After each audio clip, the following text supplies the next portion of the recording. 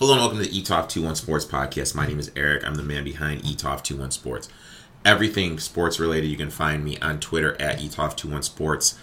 For Instagram, if you're interested in becoming part of the sports betting team, plus 70 units for the month of April, plus 50, high 50 some, 59 I think, for MLB so far this year.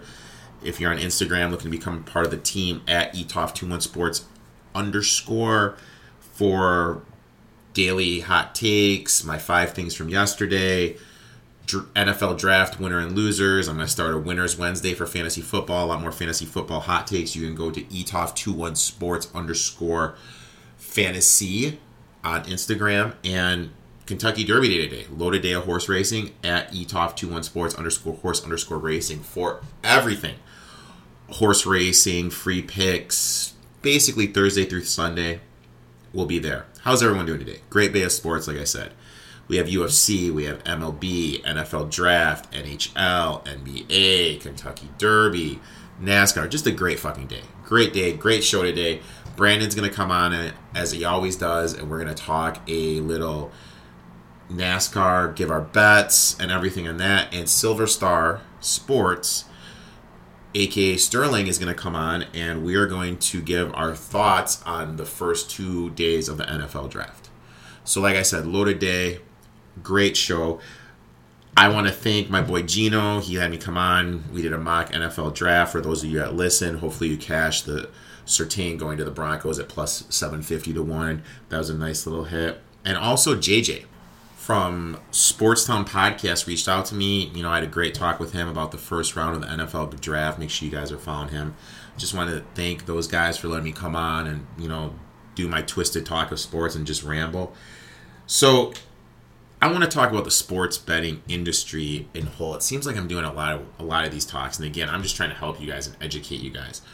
What you guys need to realize is with how the industry is now, these sports books are using platforms where they have guys or girls that have a huge reach, and then they're trying to use that huge reach to get new sports bettors to deposit money into their books and lose. That's it. That's what's going on. I don't know if you guys saw this. I posted on Instagram. I posted on Twitter. Coach from fucking WWE has a sports betting show, and they had guys on, and his direct quote was like, "Oh, it doesn't care about the odds." The other guy was like, "Is this a parlay? What's going on?" So they obviously have no idea what is going on. I did some research, and Coach has his own betting service called Coach Bets. Are you fucking kidding me? Coach Bets is a tout service. So I started looking at, he's touting hitting a 4-team parlay that played plus 137. You guys know how I feel about parlays. If your parlay pays less than minus 110 value with how many legs there are to it, and you play it, you're a fucking moron. And you guys can argue with this, but I've been doing this for a long time, and I'm pretty good at it. You guys can look at BetStamp. Everything is validated on BetStamp with the odds I actually locked in. And my record speaks for itself. Now, this guy is touting 4 picks that place plus 137? Are you fucking serious? That is an awful bet. Touting the 5-2 winner in the Oaks, you played the fucking chalk, dude. Like, yeah, it won, great. But you guys just got to understand the situation. And I'm sorry, if you're playing for Coach Bets, that's probably not the best play. I looked at it and I could not stop laughing. And then you go on his Twitter handle. Anyone that claims to win every day, which old Coachy is doing, doesn't win any day. I messaged him and I said, hey, I would like to know your monthly and ROI year-to-date stuff. I've done that twice. I have yet to get a response. So that right there tells me that they're full of shit. And that you guys hopefully understand they're full of shit. And this, sadly, is the way the industry is going. Get people with reach, tie them to a sports book, try to get new bettors to deposit money. I have sports books coming at me all the time wanting to partner up and direct you guys to them. And I always say no. just because I'm not going to be that guy. Now, if it was a situation where you guys were like, hey, which sports books do you like? You guys just heard my phone ring. Someone asked me, which place am I placing my derby bets today? Hey, you know what? I'll direct you guys. If you guys need a sports book, I have people hit me up on Twitter and Instagram all the time. Hey, what sports book do you use? I have no problem answering that. But I'm never going to tie myself to a fucking sports book. Because what you guys also need to understand is, let's say hypothetically you go to Coach and you're using Coach Bets, and then through his link you sign up to DraftKings. Coach has a deal with DraftKings, because I get this stuff offered to me all the time, where it is as much as your initial deposit, he gets a nugget to it. He gets a nugget of your initial deposit. So he don't give a flying shit, because he looks at it like he's got people paying money for bad picks, and he's getting money from people depositing into DraftKings. So, again, we just got to understand the situation and everything. So that's my sports betting industry rant. Let's jump into the show. So now I want to welcome Brandon from Off the Post Boston Sports back to the show. Brando, how you doing today? Doing good. How about yourself? You know, I got no complaints, man. No complaints at all.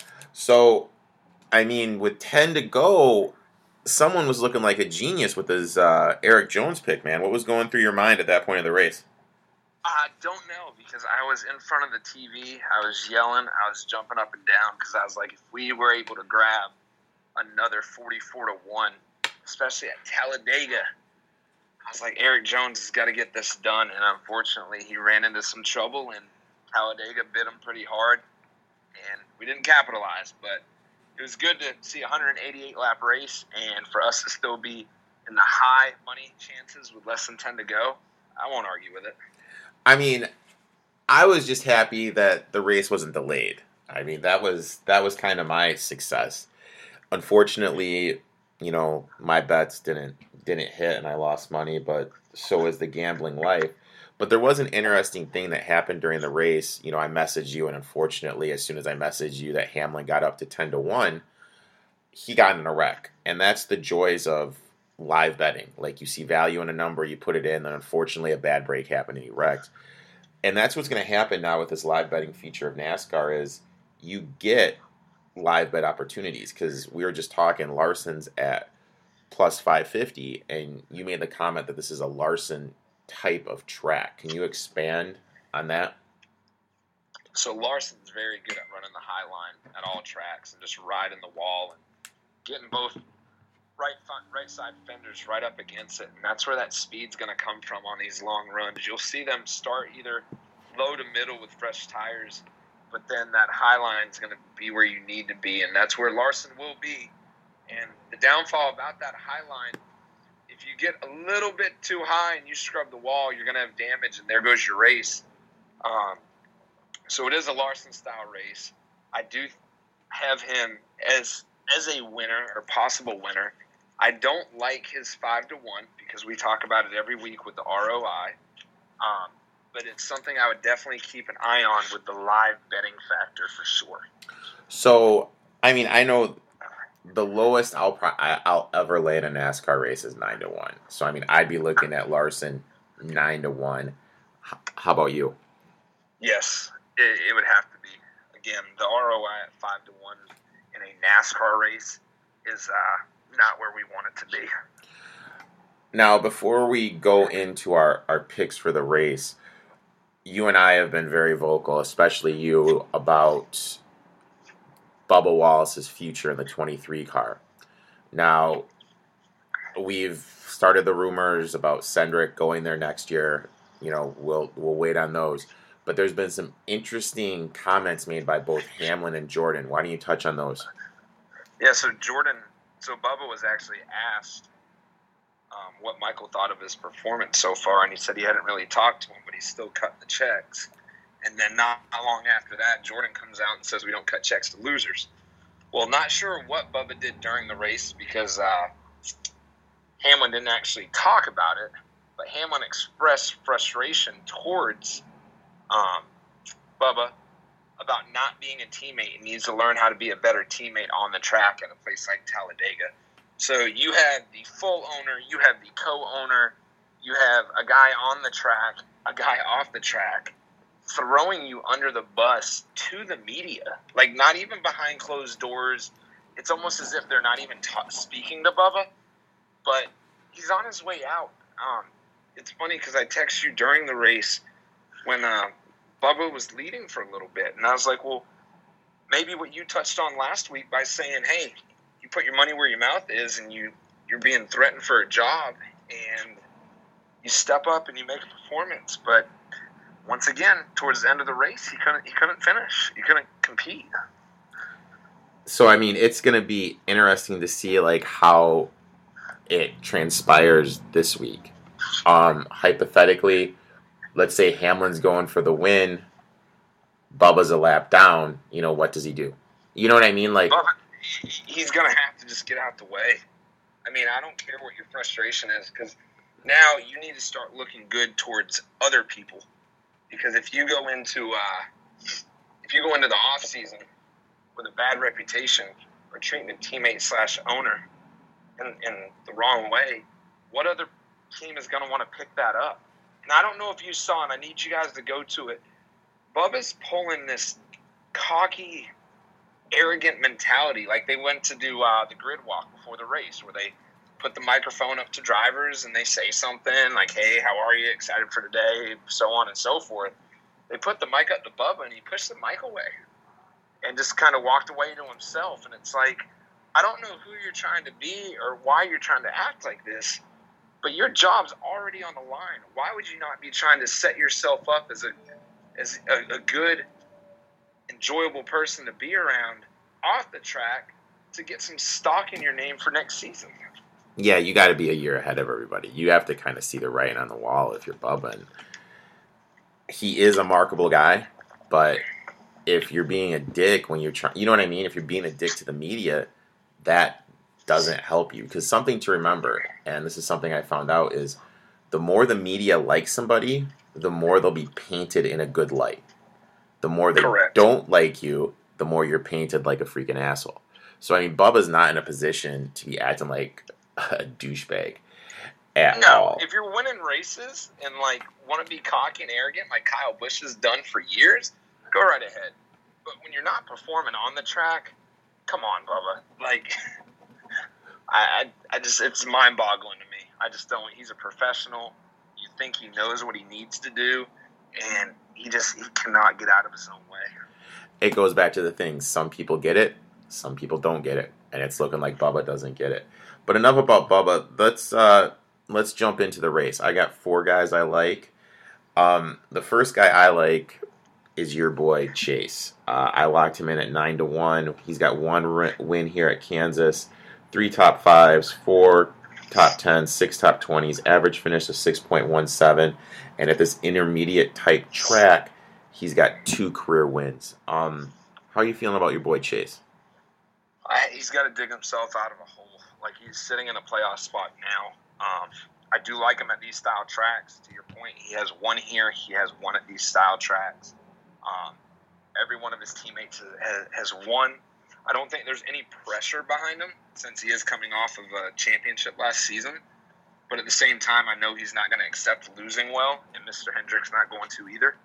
So I do like him. I like the odds to what we've talked about before, 9-1, almost double-digit numbers. So I would definitely put him as one of my favorites this week. He's got to get out of the hole, and I'm hoping that it's this week and not later, because me and you talked about it before the podcast. 16 drivers getting into the playoffs. If you win, you're in, and you've got a lot of big names since there's 9 guys already locked in. You've got Harvick, Kyle, Denny, Chase, all those guys. They're in the playoffs points-wise, but if you start to have some nobodies win races like we've seen this season, you could be outside looking in before the season even hits halfway. And that's not a position you want to be in. Another guy who struggled this year, honestly, we can say this year has been a disappointment. We've talked about him before because I've been on him the last couple of weeks. I locked in Harvick at 9-1. He's got 1 win here at Kansas, 3 top 5s, 4 top 10s, 6 top 20s. And in this type of intermediate track, he's got 8 wins. Average finish at Kansas 6.8. Average finish at Intermediate 8.24. I've liked what I've seen him the last couple races. He's gotten better. I think he's just had some bad luck the last couple races. What do you think of Harvick? I hate to sound like a broken record, but I put him in the same category with Chase. He's a winning driver. He can win. Any given week he can win, and the luck just has not been there for him. To your point, he does seem like he has been getting better. He's making progress. I see him moving in the right direction. So he is another guy that I would absolutely side with you on. You said 9-1, right? 9-1, correct. Yeah, absolutely, a 9-1. And you can grab Kyle. Kyle's another one you can grab at double digits again this week, right? Yeah, Kyle's the third guy I like. I like Kyle. I locked him in at 12-1. He has not won at this Kansas track, but he has 5 wins at this intermediate type track overall. I feel he's trending in the right direction too. And when I was growing up, my dad and my mom, they told me winners win. They don't make excuses. I view Kevin and Kyle as both winners, and I think it's only a matter of time before they figure it out. Agreed. And again, he's not a guy that accepts losing by any means. I could be wrong, and somebody can fact check me on this if they want to, but I believe Kansas is the last track that Kyle has not won on. Oh. And if that's the case, you know he's going to want to check that off of his list. Yeah, because he's a competitive son of a bitch, dude. And if he has a chance to check something off, that mother effer is going to check something off, dude. So I definitely like him. And my long shot this week happens to be the guy who was your long shot last week, who was leading laps. Eric Jones, average finish here at Kansas of 7.67, 3 top 5s, 5 top 10s. 100-1. I'm just throwing a quarter unit on him. He raced good last week, but then again he got in a wreck. I like what I've been seeing from Jones, and at those odds, throw a quarter unit on it and see what happens. I don't mind that pick at all for a long shot because he can carry some momentum from last week, even though he got wrecked. He still had a good overall performance, which that's really what you want to look at. When guys get caught up in accidents that they have nothing to do with or control over, you want to step back and just see how they perform throughout the race. And to your point, he did do well. We almost had another one there. But I'm going with Matty D at 55-1 right now. I feel he's due for a break. He's been doing a lot of talking this week because people have asked how disappointed or how much he's weighing on his shoulders on how rough the season has started. And he almost won last week at Daytona, made a bad move for a block, Talladega. And when you make a block like that, it's either you have two choices: make a left or make a right. And he made the wrong choice, and I think he's going to definitely come out with some fire, knowing that he made a mistake that could have locked him in the playoffs last week. So that's my long shot at 55. Okay, all right. In terms of, is there anyone with the shorter odds that you are liking this week? We really hit on most of them. If I'm looking at the current odds right now, and I go through Bovada. There's really not, because you got Alex Bell at 25-1. He's been really quiet ever since he won the race. Kurt Busch, your boy, is 35-1. He's not bad at Kansas. But other than that, Blaney's 8-1. He seems due for something, but I don't want to sprinkle my money all over like we did at Talladega, because these style tracks, you know who's good and you know who's not. But I don't know. I don't really see anybody else besides the three that we hit on and both of our long shots. What about... Have you looked at any head-to-heads? I have looked at some head-to-heads, but I haven't locked any in yet. Let me run through the DraftKings ones. You tell me who you like here. Hamlin Larson. Larson. Harvick Logano. Harvick. Byron Bowman. Oh, I thought I was going to keep rattling them. I'm going to have to go Byron. Matty D and Almarello. Matty D. Speaking of Almirola, I mean, some people just have a year where they get constantly shit on, and it just seems like that's him this year. Yeah, he can't catch a break at all. I mean, this guy's luck has just been freaking insane to me. How bad it's been, almost borderline. Like you don't want to find humor in someone struggling, but I'm finding humor in how much this guy is struggling. Oh, and I feel bad for him. He's a great guy off the track. He's probably one of the most personable people that I've ever had a conversation with as a driver. He's also another guy that if stuff doesn't start going well for him, he's going to be in that Bubba Wallace style conversation. I don't know what's left with his contract, but I'm sorry, but the way NASCAR works, since yes, it is a team sport because you do have crew members, but if you're not truly performing on the track, your job's in jeopardy. Yeah, if you're not winning or consistently, if you're not bringing in a huge fan base because you're not winning, your job's at jeopardy. It's not like a quarterback where a wide receiver drops the ball for a game-winning touchdown or you throw 5 touchdowns and the defense lets 6 touchdowns in. It comes down to what you do behind the wheel, period. Yep. And he's been, I mean, I like him a lot, but it's just been bad luck, man. Just bad luck for this kid. Next one, we have Jones and Busher. Jones. Cluster Bubba. Cluster. Keselowski Elliott. Elliott. Truex Blaney. Truex. Stenhouse Newman. Oh. Let's go with Ricky. Guys, so you guys know we don't pre-talk about these. These are just rattled off. So make sure when you get done with this, you send me these because I am not writing them down, but I got a good feeling about them. And then the last one that DraftKings has is Austin Dillon and Tyler Reddick. Let's roll with Tyler. Okay. Now, just looking like Blaney average finish at 20.67. I mean, he has yet to finish the top 10 here. Busher average finish at 21.17. I mean, those are guys I'm kind of looking to fade. Yeah. I wouldn't be so quick to fade Blaney based off of his history here because he is performing well, and he's also another guy that's due. And he's got the equipment behind him. Busher, you fade him all day. No opportunity tomorrow at all. You guys, if your finger hovers over his name to where you're going to put money on it, you might as well send it to a charity because it's not going to happen.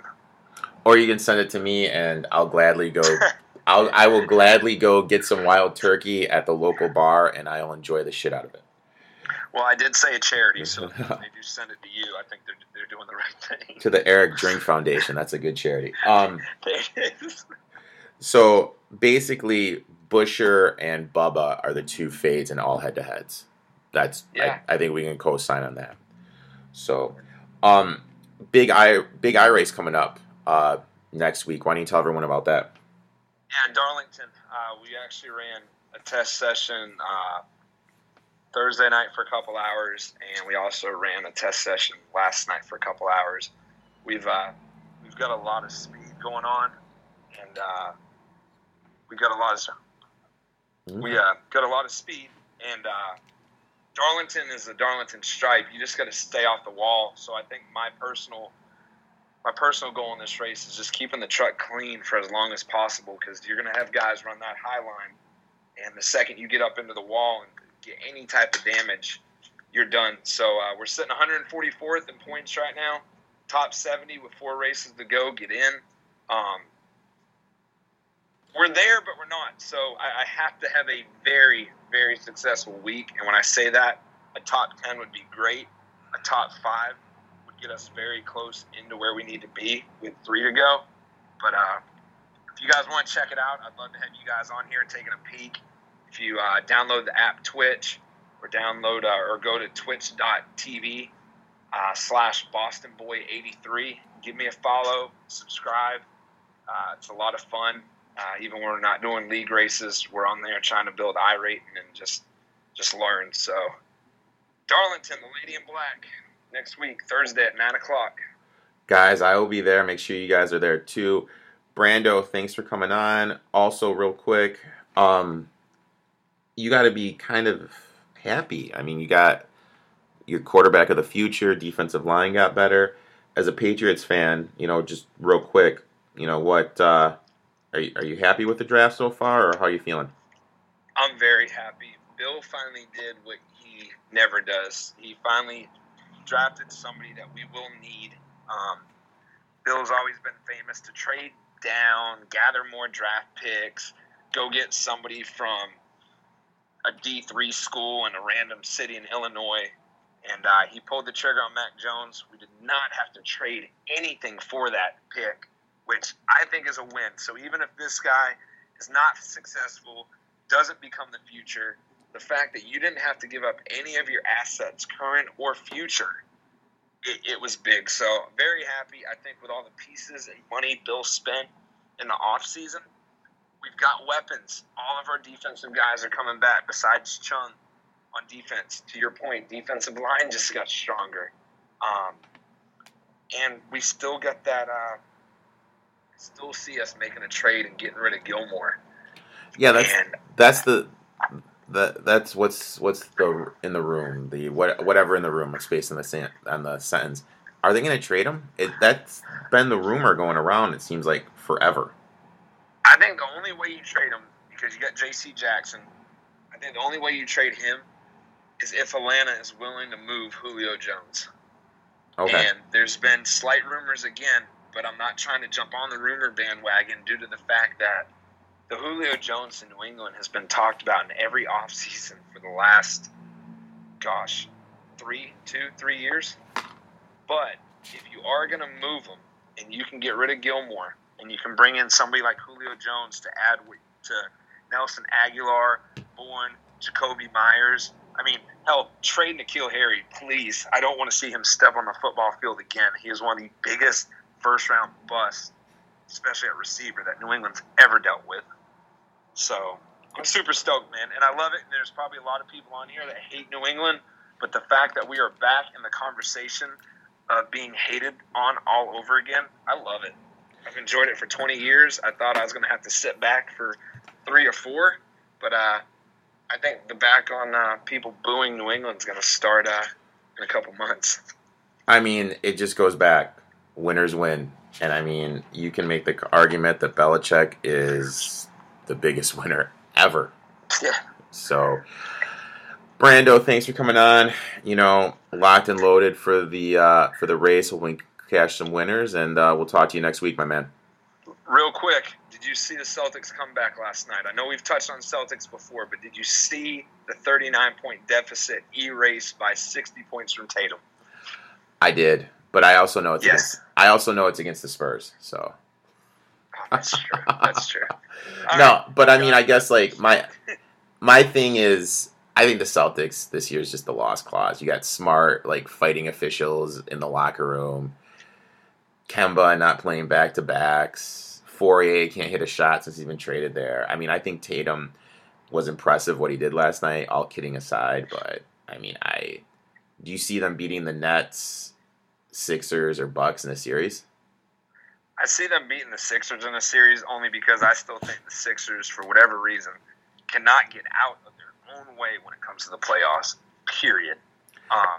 Don't know what horseshoe or non-horseshoe is stuck up their butt, but that team is so good in the regular season. Playoffs hit, they're MIA, they're gone. I mean, you're looking at it right. I'm looking at the standings right now. They are 6. Basically, they are tied with Atlanta. If the playoffs were to start today, they would face the Bucks, which, I mean, that's a tough matchup for them. You probably would rather see them get in the 5th seed, have the Knicks first round. Yeah, absolutely. The Knicks have just come out of nowhere, and if you would have told me before the season started that the Celtics and Knicks would be almost tied in their record, I would have laughed at you. But or how the about Knicks are doing some nice Nick things. it just shows you how good Thibodeau actually is and how much the Timberwolves messed up by letting him go. They should have never let him go. They should have kept him.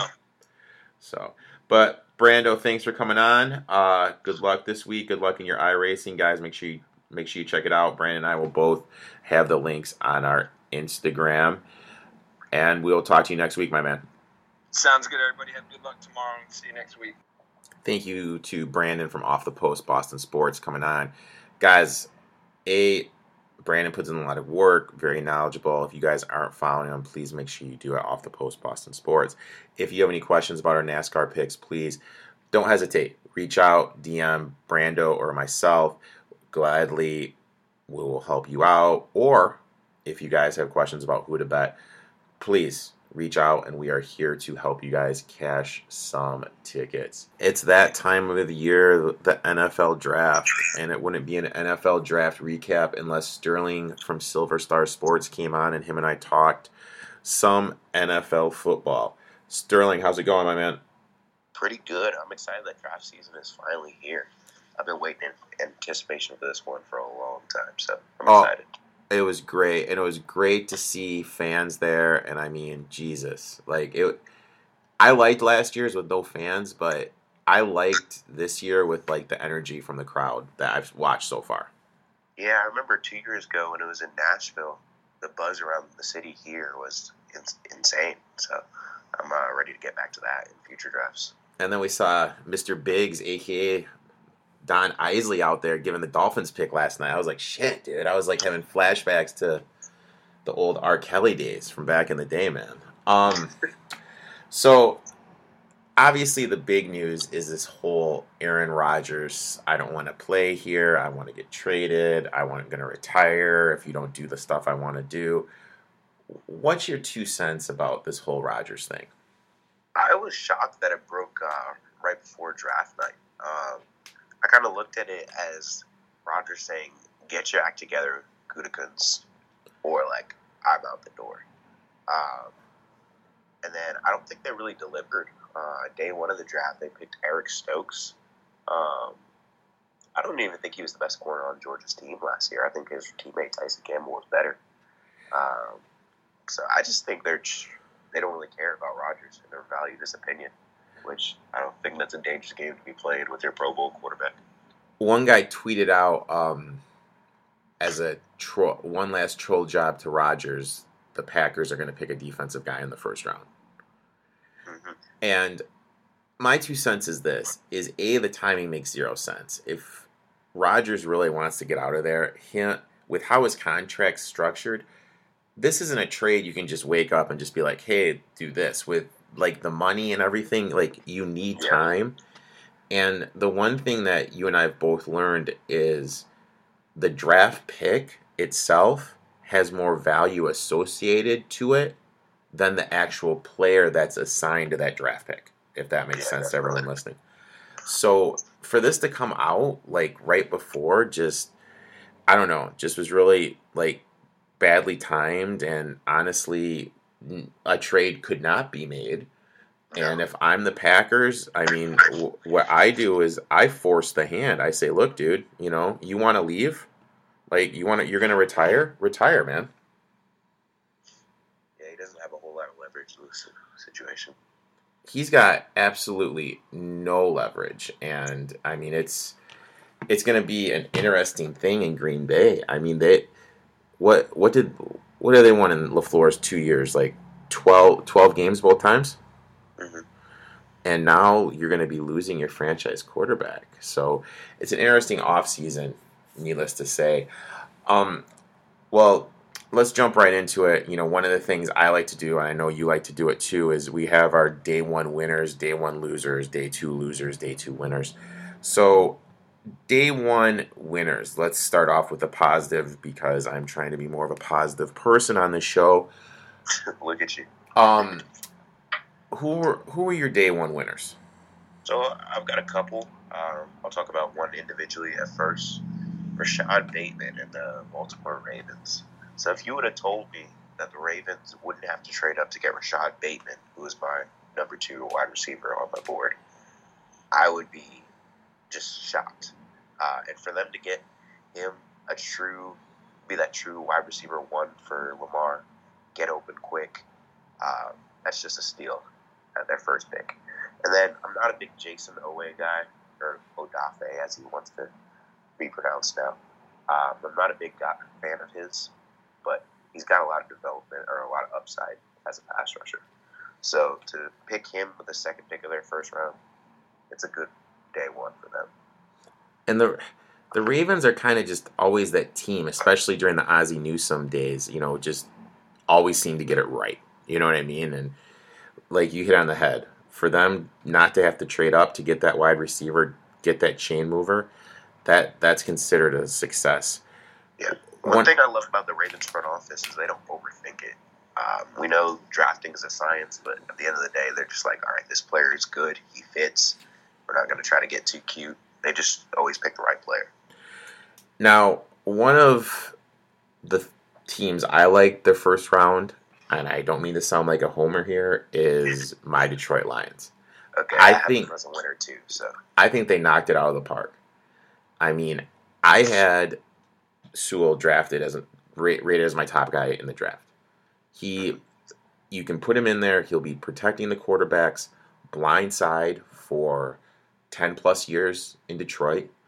And this move right here makes the line better, and it shows me that Holmes understands, hey, we build from the inside out, and that's what we're going to do in Detroit. I love this move. I was really worried they're going to take an undersized wide receiver, and for them to take Sewell, I have a little more faith in this front office compared to front offices before. Home run for the Lions in my eyes.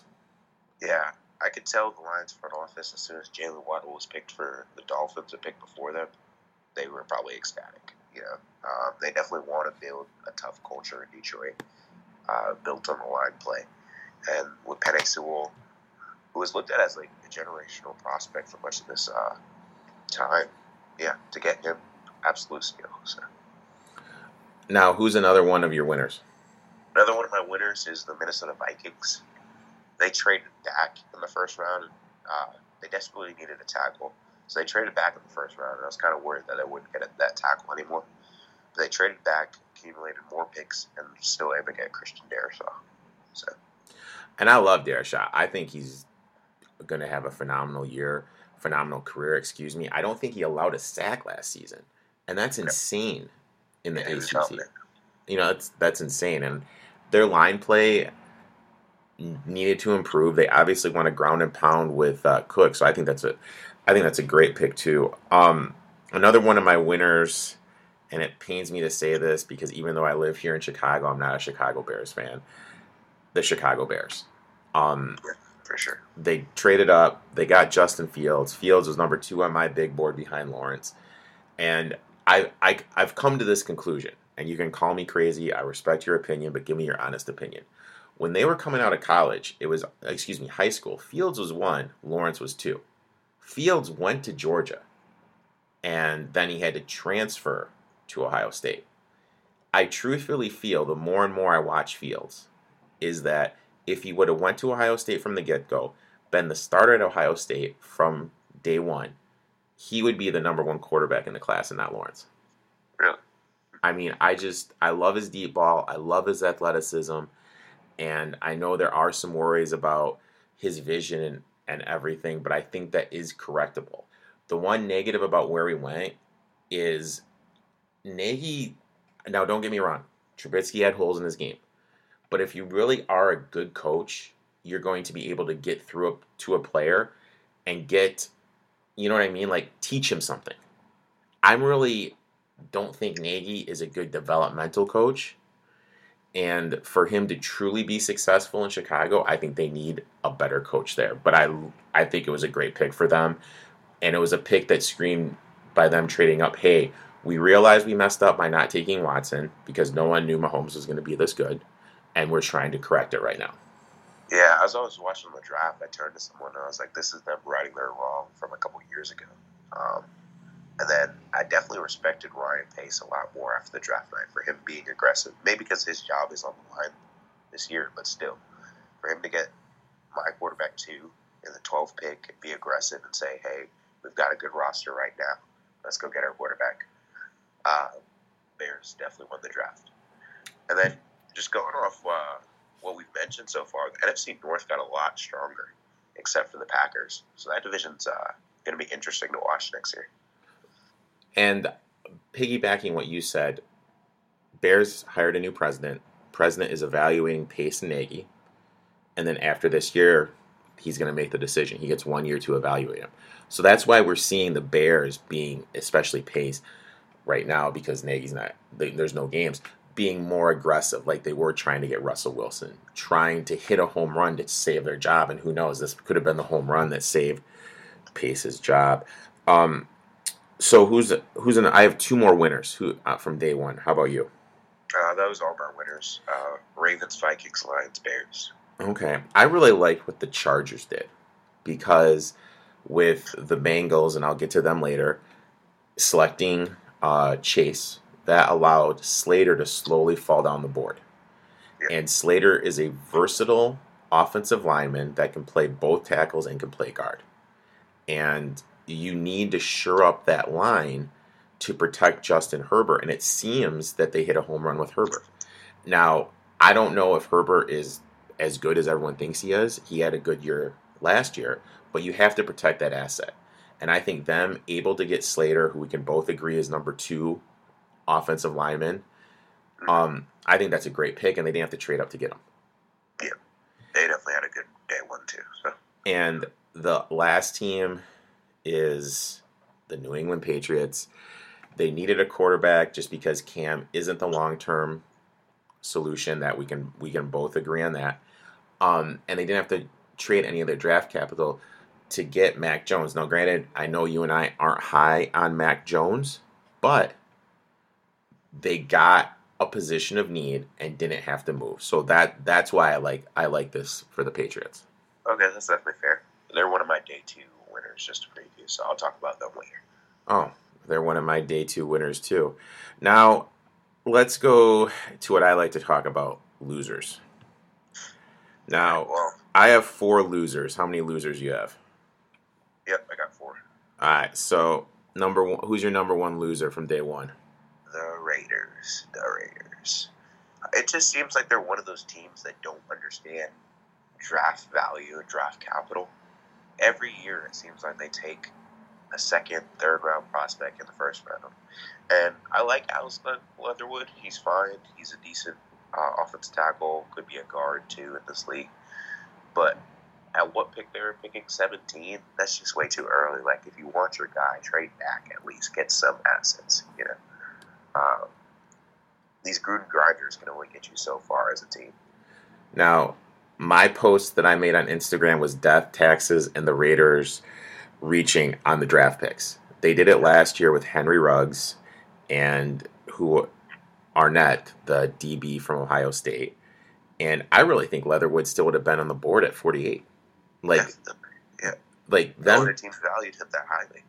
yeah. So them taking them at that pick, like, makes zero sense. They were one of my draft day losers too, and it was funny because they posted out all you draft experts that are giving our draft. The Raiders Twitter did this, and I'm thinking to myself, wasn't Mayak a draft expert for NFL? Yes, he was. You know what I mean? So it's like your draft expert drafted an offensive lineman you could have got in the second, maybe even the third round. So I don't know. The more the Raiders do stuff, the more I'm like, what the hell are you doing? They're just one of the front offices that I just question, like, all the time. And, yeah. So, question for you. Who do you think has more say in the picks, Gruden or Mayock? you know what? I want to say Gruden does. Okay. That's kind of what I'm thinking, too.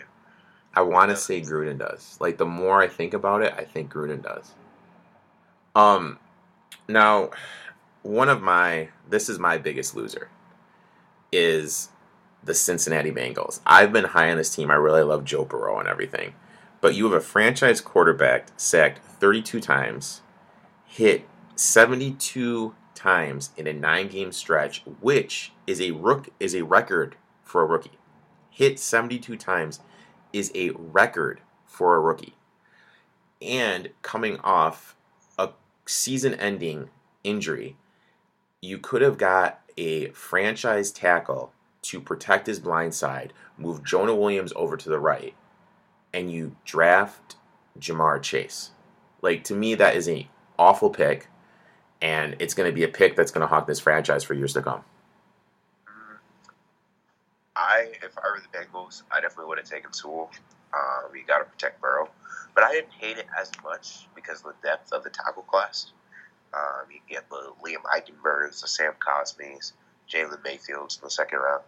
So I disagree with their decision, but at the same time, I can understand it because Burrow and Chase's connection was magical that one year. So, but here's my thing about Chase. Now, my 2 cents is this: I'm not high in this wide receiver class. I think this wide receiver class compared to last year's wide receiver class isn't anywhere near it. And Chase, to me, is this guy that is just so much more physically gifted than those college kids that he played against. And he's beating them because of that. The more film I watch, he takes routes off when the ball's not coming to him. And you have to be a student of the game to succeed at the next level. And I just don't think he's a student of the game. I think he's going to be... Who was that kid from Ohio State that did really well and then just kind of fizzled out? I'm spacing on his name. Oh my God. He set all these records. And then he didn't even really do anything in the NFL. And unfortunately, that's how I view Jamar Chase. I don't think he's going to be that good. Really? He was my number one player, like, overall. Oh, really? Yeah. The more and more film I watched about him, the more I just stopped. I mean, he's my number one wide receiver, but I just don't see it with him. And then plus, he's barely 6 feet tall. Like, I was reading his measurables. I thought he was like 6'1", 6'2". He's like 6 foot on the dot. My old ass is taller than him. And it's like the more I just watched film of him, the more I just started to dislike him. And I just think this pick, especially if can you imagine if Burrow gets hurt again next year? Yeah, that'd be oh my God, dude. Like, that would be devastating. And I'd hate to see it, but you look at how many times he's got hit. In my eyes, he's on the he's on the path to be Carson Wentz 2.0, where you're afraid to get hit. And so, who's another one of your losers from day one? James Robinson, Jaguars running back. So, the Jaguars front office learned last year, like, how little running back matters in the NFL. They drafted they got an undrafted free agent. He comes in, rushes for over 1,000 yards, very productive. And then all of a sudden, Urban Meyer's first real pick, because Trevor Lawrence was a formality. So Urban Meyer's first real pick is a running back who is going to split time with Robinson or be the third down back. I just didn't understand it. For the Jags' point of view, from James Robinson's point of view, from anyone's point of view. I like Travis Etienne a lot, but I didn't understand. To piggyback, and I agree with 100% what you're saying, that leads me to another one of my day one losers, and that's the Pittsburgh Steelers. To me, just agreeing with what you're saying, the running back position doesn't, you know what I mean? It's not that transcendent position that everyone makes it out to be. And you have an aging quarterback who can't move. Your offensive line was garbage last year, and you draft the running back. You know what I mean? What are you doing? What are you doing? You're not giving your team the best chance to succeed. And the guy that was their offensive coordinator, this year, was the same OC when McFarland, the running back on the roster now, had those great seasons at Maryland. So already you have a connection. Why not just build the line and use him?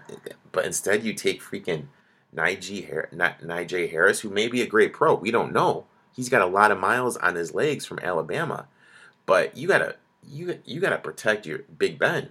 And that's not doing it by drafting Harris. Who's your other loser? You had two more. Other loser. We kind of touched on them already, but the Packers, I said they lost day one before it even began. And then just Eric Stokes. I don't know. He's one of those guys. He's got elite physical tools. But when you're a track star, it's like kind of hard for you to slow down, if that makes sense. Yeah. Which you really need that agility and that fluidity in the hips to be a great corner in the NFL, which I just don't know if he has. I don't know if he'll even start over Kevin King immediately. Kevin King's not a good corner. Yeah. So. One of mine, and you know what? It's like they're on it every year the last 2 years. The Miami Dolphins. I have a strict. Oh, first of all, let me start over. I know what they're trying to do. They're trying to get as many weapons around Tua to succeed, just because Tua's god awful, and they're trying to give him assets. I just am of the belief you can't draft a wide receiver in the first round, let alone the top 10, let alone the top 5, unless we're talking with like a Julio Jones type player. Someone that's physical, a wide receiver 1. Jalen Waddle's not that. Waddle's another guy.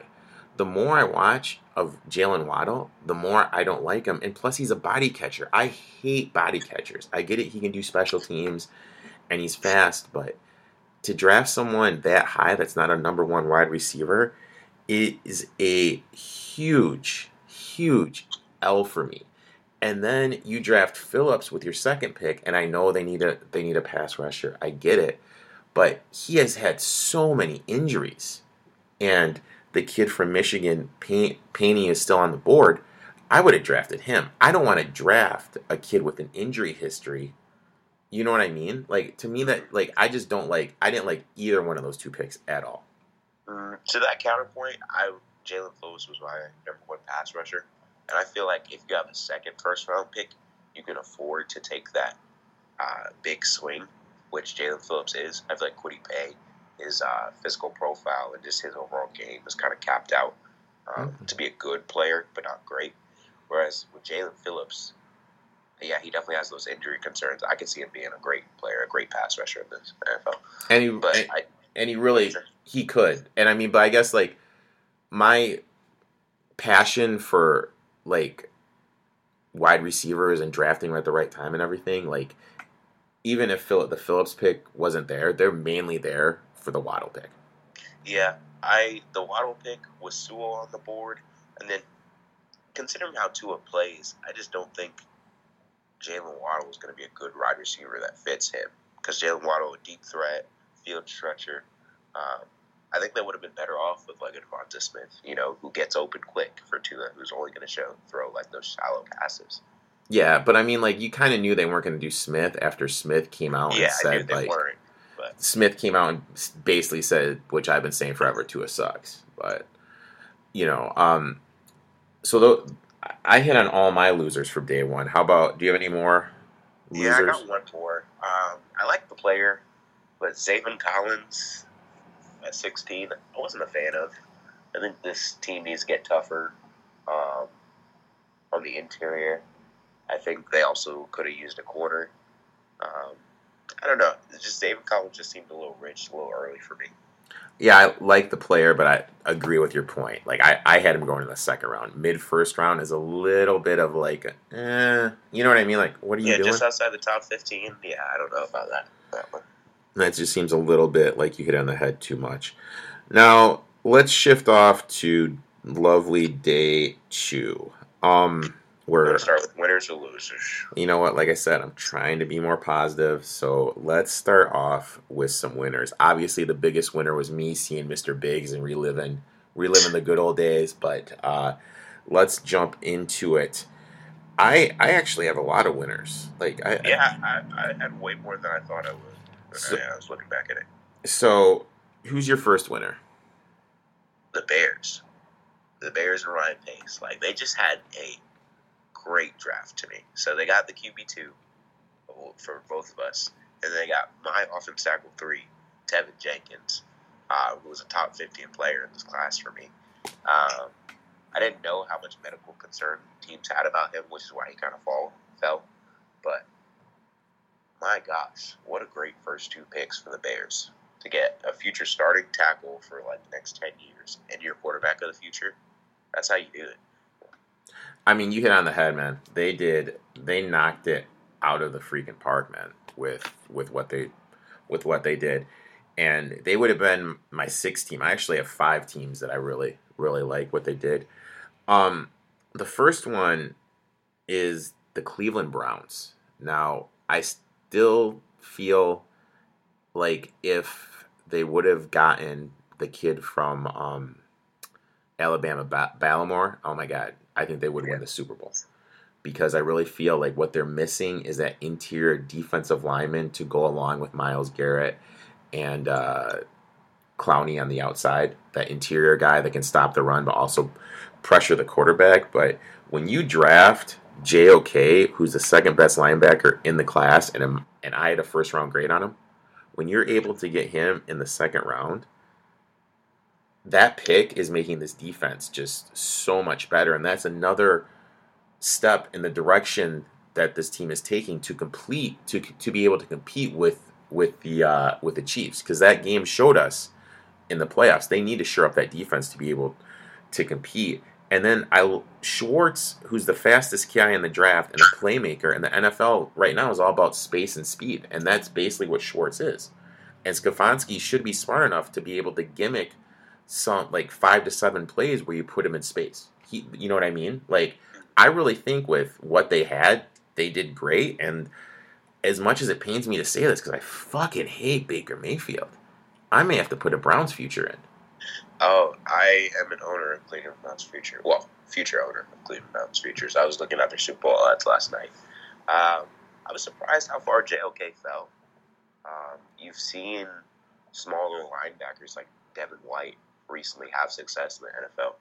And then even if you don't use him as a traditional linebacker, the Derwin James, the Jamal Adamses of the world, he could play in that role.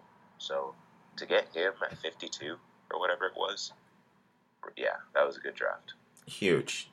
And Cleveland's building something. Never would have thought I'd say that, but Cleveland is building something. Who's another one of your winners? Another one of my winners, we both said we had them as day 2 winners, the Patriots.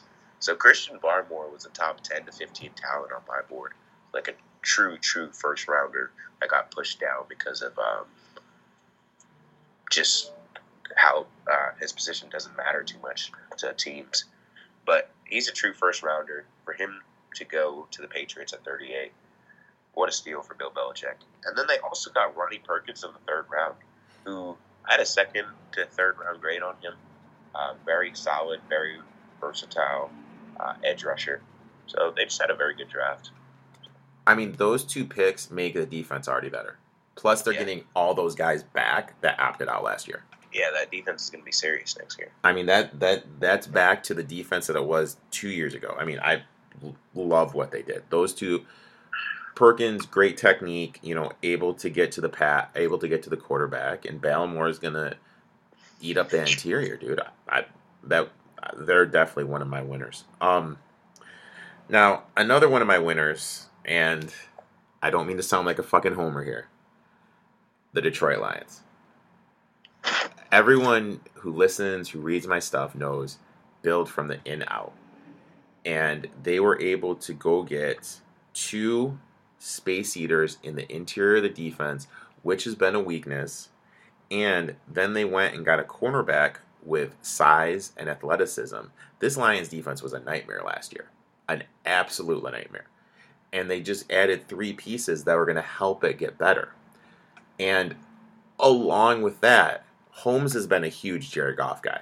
Now, the fact that in the first 3 rounds, they did not draft a wide receiver when there were options on the board shows me that Holmes and that front office know that Goff isn't the long-term answer, which was I was afraid they thought they did.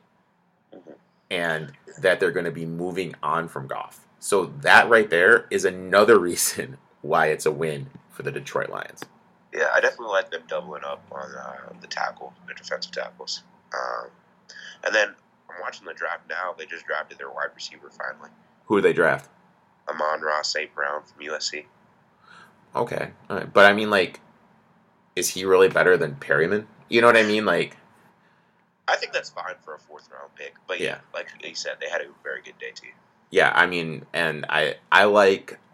I love Matt Stafford. I have an autographed jersey hanging right now in my office.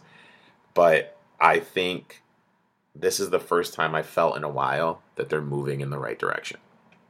That's good. Moving on to my next one, I got the Chiefs. They drafted Nick Bolton and Creed Humphrey. So Creed Humphrey, if you follow me at all, I'm a big Creed Humphrey guy. I think I really, really expected him to go in the first round. Like, I put money on that, but I didn't make no money back on that. But regardless, Chiefs got a starter for a long time to come. He's very versatile. He can play center, he can play guard. Just as reliable. He's a badass. So, and then Nick Bolton, I wasn't a big fan of him when I saw him being mocked in first rounds. For him to go in like the middle portion of the second round, I'm perfectly fine with that. Athletic linebacker, flies to the ball, makes plays. Yeah. So. But I mean, the thing with the Chiefs is when everyone was healthy toward the end of the year, they still were like a bottom, like third offensive line to me. Then their 2 tackles got hurt, and let's face it, that's what cost them the Super Bowl. They weren't able to protect Patrick Mahomes. Now, as of right now, when I'm working on my offensive line rankings, which I'll start next week, they're going to be a top 5 offensive line right now. You know, I mean, their added protection and Orlando Brown, yeah, Thudi. Yeah. And like, it's just one of those things where they just made their team better. And they were one of my winners too. And then in terms of Bolton, I mean, you kind of hit it on the head. They didn't take him in the first round. They took him later, and you got a guy that's a playmaker and they need a playmaker linebacker. I think that's a great pick for him. I mean, I really think the Chiefs, with the 2 second-round picks, you could argue are, you know what I mean? They're doing great. Are winning the draft right now. Even if you take out Bolton, by adding Humphrey, they won the draft because you're giving Mahomes more time. You know what I mean? Like, just one player is changing it for him. For sure. Now, another one of my winners, and you know, I've been very critical of this team, but I think with the positions they were in, I think they did really well. The Tennessee Titans. Yes. They one of my winners. They drafted the offensive lineman from North Dakota State, and just their line, they lost Conklin, they drafted Wilson, who was a nightmare. Their offensive line sucked last year. You know, Henry had a huge year. But by drafting this kid, you're going to give Tannehill more time because he's going to have more time because he's actually going to be able to block. But also, if it's possible, you make Derrick Henry better because now the offensive line is going to be getting more of a push. You know, so like that's just a home run pick for me. Then they drafted a speed linebacker who's going to be all over the field in Rice. And then in the third, they got the kid from Washington, Moden, who can play cornerback or safety. And their back 4 was awful last year on defense. They had 3 big needs going into this draft. Everything addressed in the second day. Yeah, the Titans definitely were one of my winners. I'm a big Monty Rice believer. Yeah. He reminds me of like Eric Kendrick's light because he's a very instinctual in coverage, like very good at reading zones and knowing where wide receivers are going to sit down to be open and breaking them up. The secondary room was ultra thin, so Elijah Molden was a very good pick. And then Reduce. If he gives you literally anything as an upgrade from Isaiah Wilson last year, and that line is going to be hell. If he makes it through the season, it's an upgrade over Isaiah Wilson. You know, like they just did a great job. I mean, props to the Titans. I think that is it for my 5 winners. Do you have any more? Got a couple more. I like what the Bills did. They took Carlos Basham. I like them doubling up on edge rusher because that D-line just needed a lot of help. And then Gregory Rousseau is like that home run hitter. You're swinging for the fences with him. But in the second round, they took Carlos Basham, who's much more higher floor, lower ceiling. So I like those 2 different.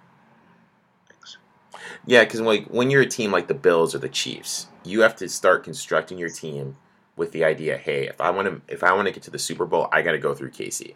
How can I go through KC? I got to be able to get to the quarterback. So I mean, Yeah. I think you're right. I like what the Bills did. The Bills did a lot. Now let's go to losers. I only have 3 losers here for day 2. How about you? I got 4. Okay, you got one more than me. So why don't you start out? All right. First one, the Houston Texans.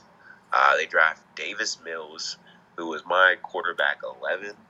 I didn't really understand the hype that everyone saw with him. He was very pedestrian at Stanford, didn't make a whole lot of NFL throws. Their offense was rather basic. So for them to draft him, I wasn't a fan of.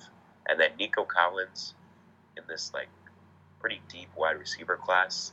He was like, what, wide receiver 16, 17 for me? Like, I don't know. I was not a fan of what the Texans were doing.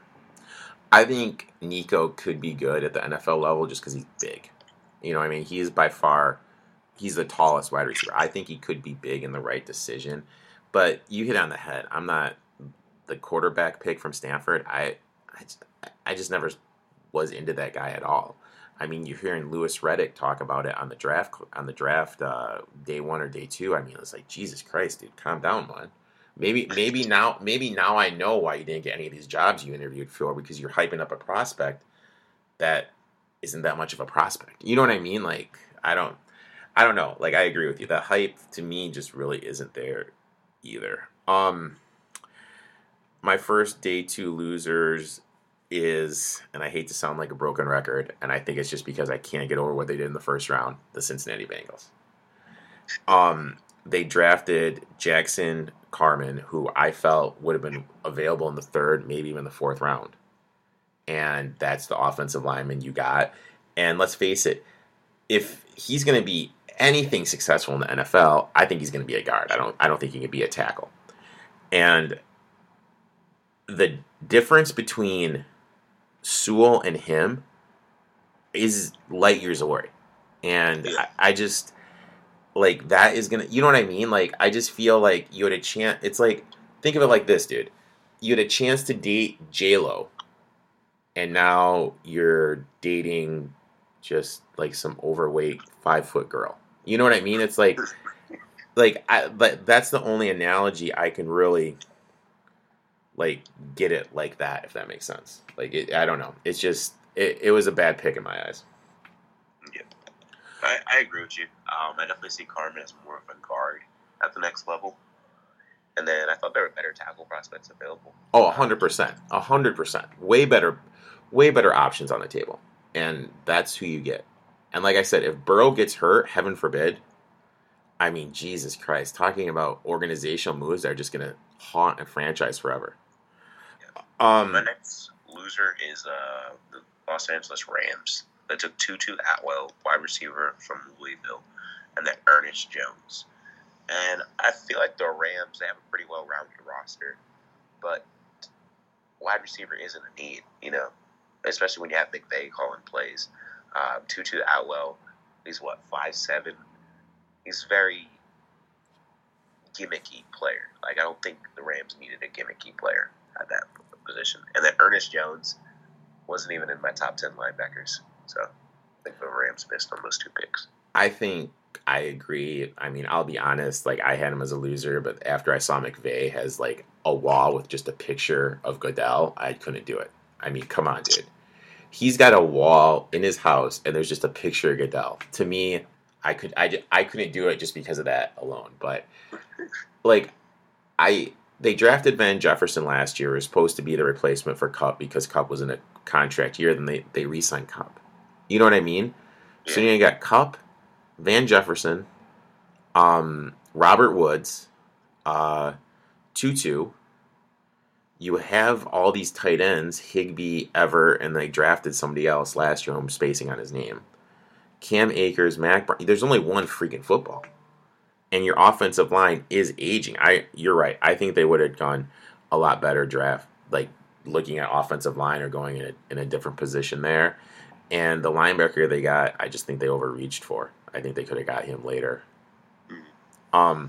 Another one of my losers, and again, I don't mean to sound like a broken record, but once I get an idea in my head, it's in my head, and I stick with it. The Pittsburgh Steelers. What the fuck are you doing? Like, again, I'm going to repeat myself word for word. Aging quarterback, bad offensive line. And there was plenty of offensive tackles on the board at this time where you could have gotten one. And you drafted a tight end. You know, like, they have Juju. They have Claypool. They have Deontay Johnson. You have enough skill players. You drafted Najee Harris. You have McFarland. You have Benny Snell. Skill players aren't the fucking issue. The issue is your offensive line sucks. Now, I know they got the kid from Illinois, but I'm not really high on that kid from Illinois. There's plenty of options at this pick for you to do something. You have a championship-level defense, and you're basically just flushing it down the toilet because you're not addressing the offensive line. I think this is a terrible pick. I said it on Friday in my post about draft winners or losers. I doubled up on my Pittsburgh Steelers win total under. I quadrupled it up after the pick of the tight end from Penn State. This offensive Steelers are going to have a bottom 5 offensive line in the league and not be able to protect Big Ben. That's what's going to happen next year. I can see. I actually like the kid from Penn State a lot, and I also like the kid from Illinois. But I didn't think the kid from Penn State was a necessity. So, like, the offensive line was a pressing issue. I saw this stat the other day that they were, I think, 31st in run blocking. So, going back to their first round pick, Najee Harris, he's not going to be able to succeed if he has 31st blocking in the NFL. So, yeah, if he's not getting time, you know what I mean? Like, I think these Steeler fans sees from Alabama, sees a big dude, and like, oh, this is the new Derrick Henry. What? Like, Henry had that successful year because they had Conklin. They went out and signed the guy from the Rams, Schofield. You know what I mean? They did everything they could to get an offensive line to get that push to allow Henry to be Henry to have that epic season. If you don't have that offensive line, I don't care if fucking Jim Brown's back there. You ain't doing shit. Who's another one of your losers? I have the Colts. Colts had some pretty glaring needs that they needed to be addressed, and then they took, I'm not even going to try to pronounce his name, they took a defensive end out of Vanderbilt, who wasn't even close to my top 10 edge rushers.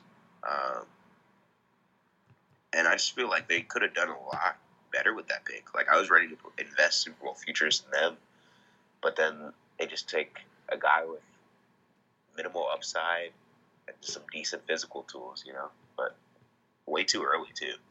Oh, yeah, way too early. That's another one of those picks. You're like, guys, you could have got this guy a lot later. Like, what the fuck are you doing? I don't know. You know what I mean? Like, I just don't know. You know what I mean? Like, especially when you took Kwity Paye earlier, too. Like, that's a pretty reliable option. Like, draft a tackle. Draft some offensive line help. Draft a weapon. You know? Because here's the thing. Like, I really think for the Colts, their priority one is to make sure that Wentz doesn't take any hits. Yeah, make sure he's upright first. And because he has that mental block now about not wanting to get hit, and it's over in my eyes if they can't protect him. So I completely agree with you on that. My last loser, and I understand the thought process here. You want to protect your young quarterback. You took Lance in the first round, but Banks? Like, really? Like, what grade did you have on Banks? The guard. 5th or 6th round. Yeah, like, why are you taking him so early? He would have been available way later. And don't get me wrong, I understand the thought process. You want to improve the offensive line. You want to protect your young quarterback. But this guy would have been available, probably even today. And you're drafting him there when you have a huge need at cornerback and there are plenty of talented corners on the table. So, I don't know. It's just, I didn't get that pick. And it's funny, like, people and especially here in Chicago, just drag Ryan Pace's name through the mud. for drafting Trubisky. Trubisky, a quarterback that led your team to the playoffs twice, won divisional title. But you look at what Lynch did with those picks he got back, he really hasn't done anything. You know what I mean? Like, he got Bosa, and Bosa made that team a lot better. Mm-hmm. So, the whole thing with John Lynch being this, like, draft wizard, I'm not sipping that Kool-Aid anymore. Yeah. It's funny that you mentioned that because I felt that way as well. Also with Chris Ballard making his picks, like the Colts GM. I wasn't impressed, and usually I think these are front offices that have these great draft reputations, but past few drafts they just haven't lived up to it. So. It's just, I don't know. And I'm starting to, I hate to change it. I'm kind of starting to feel that way with Sean McVay on offense too. You know what I mean? You had that one good year. You had Todd Gurley. You had a good offensive line. Now what? You know what I mean? It took you like half a season to find out Cam Akers was better than Malcolm Brown and Darrell Henderson. So I don't know. I think sometimes like us as like fans, analysts, bettors, fantasy players just put these guys on a pedestal that honestly shouldn't be on the pedestal. And then my last loser, it really isn't traditional, but it's just some players I just wanted to highlight. So Tylan Wallace, Brevin Jordan, and Trey Smith. Those are three guys that are still on the board that I feel like will be instant contributors to a team. Why do you feel Trey Smith dropped? I'm sorry, could you repeat that? Kind of cut out for a second. Why do you feel Smith dropped so much? The medical red flags, definitely. But I think as far as playing, like I had a second round grade on him. So I'm surprised he's dropped this far because I thought someone would take that risk for him. Oh, for sure. For sure. Like, I don't know. I like the kid, but you're right. The medical, it's kind of weird to me, like, how some kids, their medical stuff comes out, and other kids, like, people don't say anything. You know what I mean? Like, yeah. When Mac Jones had 2 DUIs, why does no one say Mac Jones had 2 DUIs at Alabama? You know what I mean? It's like, Phillips had all those injuries, he goes in the first round. Smith is still alive right now, and what pick are they on right now? Yeah. It's one of those things where I just feel that some people get dragged through it and others, luckily don't. So, but yeah. And then Tylan Wallace, I want to talk about him. In a wide receiver class where there's like a lot of slot guys, a lot of deep threats, a lot of short, intermediate guys that are small, I think Tylan Wallace can be a day one starter on the outside, like as a wide receiver 2, low end wide receiver 2, and then develop into a high end wide receiver 2 one day. So I'll be interested to see who takes him. And then Brevin Jordan, he was my tight end 3. I was surprised Tommy Tremble and Hunter Long went before him. But he's kind of in the same mold of a Jonnu Smith, not as freakishly gifted athletically, but still a very above average wide receiver at the tight end position. Now, what if you were to make one statement about this draft class, what would it be?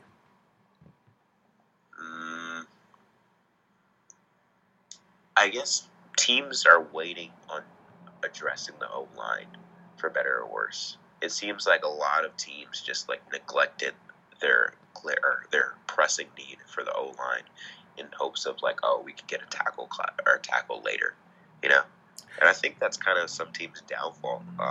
The gap in tackles is pretty evident.